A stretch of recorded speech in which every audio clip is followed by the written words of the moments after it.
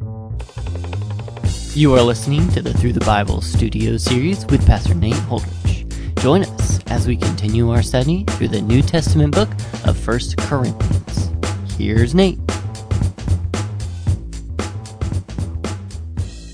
1 Corinthians chapter 11 begins with Paul saying in verse 1, "Be imitators of me as I am of Christ." Now, truthfully, this statement is more closely connected with everything that he'd just written to the Corinthian church about in chapter 8 through 10. There, he had urged the Corinthians to run their race like he was trying to run his race, without any disqualification. He wanted them to be convinced of their liberty in Christ, but willing to, when helpful to the faith of someone else, lay down their liberty in order to edify the target of their love. So Paul here says, look, imitate me in that. Imitate me. I'm laying down my life. I'm laying down my rights for others. Imitate me as I am of Christ. And so he was following Christ. Therefore, we can follow and imitate Paul. And thankfully, fortunately, Paul has given us much to imitate in our modern time. The words that Paul wrote, the life that he lived as recorded for us in the second half of the book of Acts, are exemplary and beautiful for us to follow and heed. But even in our modern time, we need more than Paul. We need modern examples to follow. And Paul was that for the Corinthian church, and we need that in our own era as well. Now in verse 2, he moves on to a different subject when he says, "Now I commend you, because you remember me in everything, and maintain the traditions even as I delivered them to you. But I want you to understand that the head of every man is Christ, the head of a wife is her husband, and the head of Christ is God." Now, with this statement, of course, Paul flies against much of cultural thought. Now, look, the reality is that within God's Word, there are bound to be moments where God, in His Word, disagrees with man and popular opinion and thought. And here, Paul announces that the head of every man is Christ, and the head of a wife is her husband, and the head of Christ is God. Now, there are a couple of misnomers that must be dispelled at the outset. Misnomer number one would be the idea that men are somehow better in the eyes of God. That concept is done away with when we consider the second half of Paul's statement. The head of Christ is God. Jesus is equal with God, Philippians 2 verse 6, but is in submission to the Father. So the Father nor the Son are better than one another, and you could throw the Spirit in as well. They are co-equal. They are, in fact, one. That's how co-equal they are. But there are different roles within the triunity of God. And the head of Christ is the Father. So the first misnomer, men are better, it just doesn't work with the equation. God the Father is not better than God the Son. They are co-equal, just in different roles. The husband is not better than his wife, but he is in a different role. Misnomer number two is that man was merely the source of women. That's what some people do with verse 3. They say that the source of a wife is her husband. In other words, man came first, and the source of woman was man, and that's all that this is saying, is that there was an order in creation, but it's not talking about roles in any kind of way. And so in that concept, head, the word head, would be replaced with source of. But this cannot reasonably mean source of the woman, because the Father is not the source of Christ. Jesus is eternal. He's from eternity past. Nor, in Ephesians 5, verse 23, is the husband the source of his wife. He's not the creator of his wife. So, with those misnomers done away with, the application here is that God is looking for men to servant lead in the home and also to servant lead in the church. Now, a big question about the passage we're about to read together is the question, what problem did Paul confront with this teaching? Of course, it's very difficult for us to know the contemporary issue that was facing the Corinthian church. Our times are far different than their times, but the possibility is that the Corinthians had begun to think that there was no difference between their male and female members. And so Paul wanted to correct that concept. So he does it in verse 4 through 10, which we'll read in its entirety. Every man who prays or prophesies with his head covered dishonors his head. But every wife who prays or prophesies with her head uncovered dishonors her head, since it is the same as if her head were shaven. For if a wife will not cover her head, then she should cut her hair short. But since it is disgraceful for a wife to cut off her hair or shave her head, let her cover her head. For a man ought not to cover his head, since he is the image and glory of God, but woman is the glory of man. For man was not made from woman, but woman from man. Neither was man created for woman, but woman for man. That is why a wife ought to have, verse 10, a symbol of authority on her head because of the angels. The idea there being that the angels understand submission and rejoice to see it occur. Now, in that paragraph, there are some interesting, if not fascinating, phrases that have led to many questions over the years. Paul talks about head coverings, or a head being uncovered. He talks about a head being shaven, or a woman wearing her hair short. He says it is disgraceful for a wife to cut off her hair or to shave her head, and that a man ought not to cover his head. So these are fascinating phrases. Later, in verse 14 and 15, it will get even more interesting when Paul says, "Does not nature itself teach you that if a man wears long hair, it is a disgrace for him, but if a woman has long hair, it is her glory, for her hair is given to her for a covering." Now, in all of these interesting phrases, it seems as if we are allowed to state that the head covering hair growth issue that Paul is dealing with here amongst the Corinthians was cultural rather than timeless in its application. Part of the reason that we can say that is because Paul invited that thought. In verse 13, he said, "Judge for yourselves. Is it proper for a wife to pray with her head uncovered?" So he gave the church leeway, in other words, to make the decision. Think about your time, think about your place, think about your context. Judge for yourselves. Is it proper for a wife to pray to God with her head uncovered? And it would seem that in many cultures of our day, it is fine for a wife to pray with her head uncovered. And I'm sure that there are cultures on earth where, though it might be biblically permissible for a woman to pray or a wife to pray with her head uncovered, it might not be culturally wise. And then in verse 16, he says, "If anyone is inclined to be contentious, we have no such practice, nor do the churches of God." So Paul is not as much advocating specifically for a head covering as he is advocating for order within the home. He's advocating for male leadership within the home. So the cultural conclusion here in Corinth was probably something like this.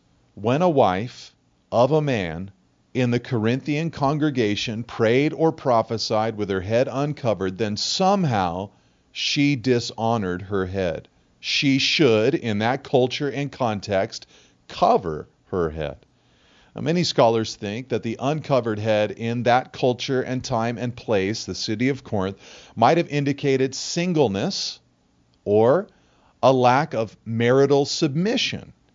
Well, the shaven head might have indicated a symbol of prostitution in that city, or a symbol of adultery, or even a symbol of maleness. And so Paul, looking at the Corinthians, says, this just doesn't seem right. This is not befitting the order that I've mentioned to you in verse 3. Now, Paul also announces in verse 7, 8, and 9 a few things about the woman. He says she's the glory of man, she came from man, and she is for man. She is still, of course, the image of God, but the glory of man. Now, the biblical evidence is that God's design was for male and female role differentiation. In Genesis chapter 2, there is the order of creation that evidences this, or gives us a clue of this. Adam being formed first, and then Eve. There is also in Genesis chapter 2 the fact that Eve was created in order to bring companionship and help to Adam. Now, Paul alluded to that here in verse 9, that the woman was created for man, woman for man. And then there is also an indication, or it's implied, that Adam named Eve, which especially in that Old Testament cultural context implied authority, like a parent naming their children. There was a sense of leadership when Adam named Eve. So there's a clue of role differentiation all the way back in Genesis chapter 2. Genesis chapter 3 also points to role differentiation when it tells us that Eve, though she was tempted and deceived and ate the forbidden fruit, that after doing that, she gave it to Adam. And when Adam ate and God came, God looked not for Eve, but for Adam. God held Adam responsible both then and also in the New Testament. The New Testament letters, the apostles, clearly placed the blame for the fall of humanity squarely upon Adam's shoulders. They thought of him as the leader. Genesis 3, verse 16, also indicates a differentiation between the male and female role. In the curse that came upon humanity, God said to the woman, when he pronounced her curse, he said, I will, verse 16 of Genesis 3, intensify your labor pains. You will bear children in anguish. Your desire will be for your husband, yet he will rule over you. That phrase, desire will be for, is later in Genesis used to describe sin's attitude towards Cain. It speaks of a domination, a ruling over. So there would be this desire in Eve, according to Genesis 3:16, to rule illegitimately over Adam as part of the curse. Now, the focus on this part of the curse was on changes which would happen to Eve, labor pains, a desire to rule over her husband, not on what Adam would do to Eve. His curse would come later. Now, there are other clues all throughout the Bible besides just in Genesis 2 and 3. Genesis 14 shows us rules regarding the public assembly. 1 Timothy 2, 8 through 15 speaks of the importance of the elder-teacher role in the body of Christ being occupied by men. Ephesians 5, verse 22 to 33 speaks of wives following their husbands' leadership, just as the church is to follow Christ's leadership. There is the analogy of the Trinity that we saw earlier, a co-equal triunity of God, but various roles within the Trinity, some which submit to the others. The Son submitting to the Father, the Spirit working to glorify the Son. And then there are examples in Scripture, and this is probably one of the loudest witnesses of the differentiation between male and female roles within Scripture. There was male leadership in Israel, male leadership with Christ and his discipleship team, male leadership in the church, and then male leadership reaffirmed all throughout the Bible, but also reaffirmed in the New Testament. And there are times, of course, where women play significant, even leadership at times, roles in Israel and the Gospels and the early church, but there are roles other than those of the highest human religious authority. So there were times where you might find a prophetess or a female teacher, but never a female priest, or the female head of a tribe, or a female king, or female disciple, or female elder. One exception is Deborah in the book of Judges, who operated as a judge and prophesied over all of Israel. But that's a difficult example because Israel was so spiritually corrupt at that time. And then finally, a great evidence of this is the passage that is before us today. Not so much the head covering portion, but the emphasis behind the head covering, that there is a differentiation between the male and female husband and wife members in the church in Corinth. Now, there are objections to the different points that I'm making here in this teaching. One objection is that this view that there are differences is contrary, to the freedom of the gospel. But the gospel never does away with all the manifestations of relational hierarchy. Parents and children still retain their roles. Employers and employees still retain their roles. We live with structures like these every day of our lives. So the gospel does not evaporate or disintegrate those roles. Paul's teaching here does not imply, though, that the Father is better than Christ, nor that man is better than woman, nor should we feel that way ourselves. In fact, we should feel the opposite as we embrace the Scripture. Others would say that that interpretation that I'm giving of Genesis 2 is wrong. Someone had to be created first, they say. God helps us. Women in Israel named their sons. That's no big deal that Eve was created second, helps Adam, and that Adam gave her a name. But that's not an interpretation of Genesis 2. It's just pointing out Paul's observation from Genesis 2. Man first, woman for man. It's what he is drawing out of the text, not what the reader is drawing out of the text. So a conclusion here of just this little section that I'm giving is that if God and humanity are what the Bible claims, then we should expect the words and principles and teachings of Scripture to disagree with our popularly received concepts. For me, just personally, it's no fun to follow a God who always agrees with me. If that's the case, then I have a feeling I've created and fashioned God in my own image. No, the God of the Bible, who transcends time and space, who is holy and righteous, since, of course, I'm forgiven and I'm redeemed and I'm covered, but I am not flawless. I'm not perfect.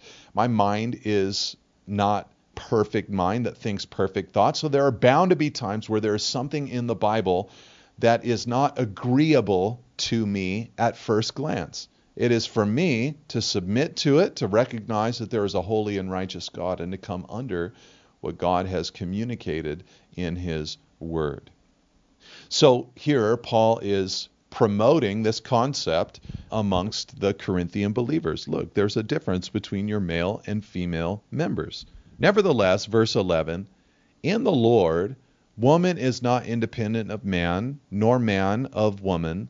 For as woman was made from man, so man is now born of woman, and all things are from God. Now this is where it's beautiful. We can't do without one another. We have a dependency on one another in Christ, not to mention a deep appreciation for one another.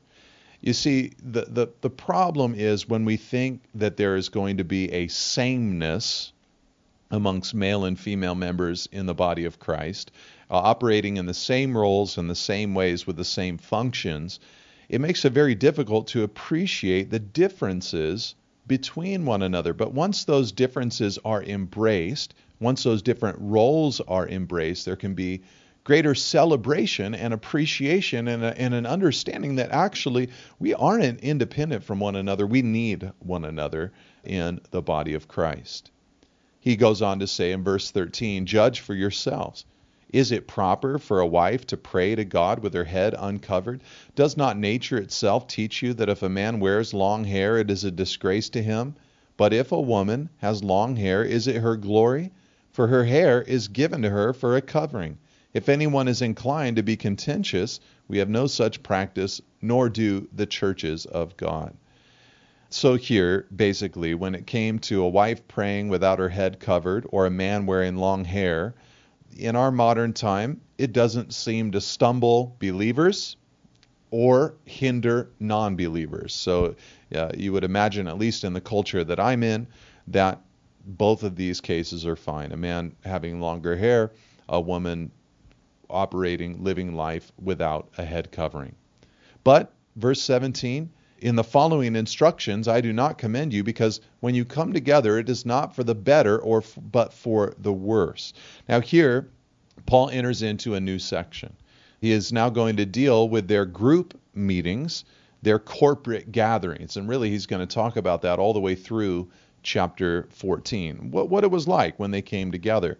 Now apparently they had done something terrible with the Lord's Supper, the taking of communion. First, reading between the lines of the next few verses, it seems as if they had turned the communion meal into a corporate meal. So rather than eating the bread, drinking the cup in a symbolic way to remember Jesus, they had turned it into a potluck or a barbecue, some kind of large-scale gathering. Now, there's nothing wrong with that kind of thing, but it's just that the communion table shouldn't be turned into that.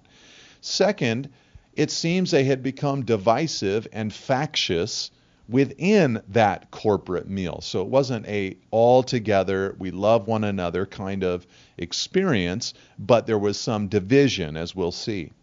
And then third, they had become unequal, neglecting the poor within their corporate meal. So the wealthy, they had brought a bunch of food, they ate a bunch of food, and everybody was happy for them, and they were happy for themselves, but the poor within the church who didn't have much to bring, they were being neglected, it seems, in that corporate meal. They had, the Corinthians, completely missed the point of the Lord's Supper. Communion says that Jesus is our Lord corporately, not just personally. Communion speaks of our unity to one another and to Christ, but also speaks of our equality, that we all needed the blood of Jesus. So in a sense, what the Corinthians really needed was to simply remember Jesus Christ, and the communion meal was designed for just that. Okay, so let's get into Paul's correction in verse 18. He says, "For in the first place, when you come together as a church, I hear that there are divisions among you. And I believe it in part, for there must be factions among you, in order that those who are genuine among you may be recognized." Now, we've already seen how the Corinthians divided up into theological factions, but here we see that they had social factions as well. These were basically class distinctions that existed in the Corinthian church, a little bit of social snobbery. He says, when you come together, verse 20, "It is not the Lord's Supper that you eat, for in eating, each one of you goes ahead with his own meal. One goes hungry, another gets drunk. What? Do you not have houses to eat and drink in? Or do you despise the church of God and humiliate those who have nothing? What shall I say to you? Shall I commend you in this? No, I will not." Now, again, they thought they were eating the Lord's Supper, but Paul announces you're actually not. You're breaking the Lord's Supper and actually behaving contrary to the Lord's Supper. Each one, he says, verse 21, goes ahead with his own meal. Well, the other is hungry. They're getting drunk together. In other words, the wealthy, they brought a lot to the meal. Well, the poor brought what they could, but the rich had then felt entitled to the best of the best. They were, according to Paul in verse 22, despising the church and humiliating those who have nothing. You know, the times of poverty in someone's life are times of opportunity for the body of Christ to show love. But the Corinthian church was doing just the opposite. Now, in verse 23, he takes them back to the point of the Lord's Supper. He says, "For I received from the Lord," this might have been directly in a vision or indirectly from men, but either way from the Lord. He says, "I received from the Lord what I also delivered to you, that the Lord Jesus, on the night when he was betrayed, took bread, and when he had given thanks, he broke it and said, 'This is my body, which is for you. Do this in remembrance of me.' In the same way, also, he took the cup after supper, saying, 'This cup is the new covenant in my blood. Do this as often as you drink it in remembrance of me.'" And so the point here is remembrance of Christ, to remember the Lord, to remember the new covenant that we are under. For, verse 26, "As often as you eat this bread and drink this cup, you proclaim the Lord's death until he comes." In other words, our meal has a message attached to it, to us personally, that we've been saved, to us corporately. We've all together have entered into this new community of faith by the blood of Jesus, and to the world, the gospel being preached, but also the message that Christ will return. That's why he says, "You proclaim the Lord's death until he comes."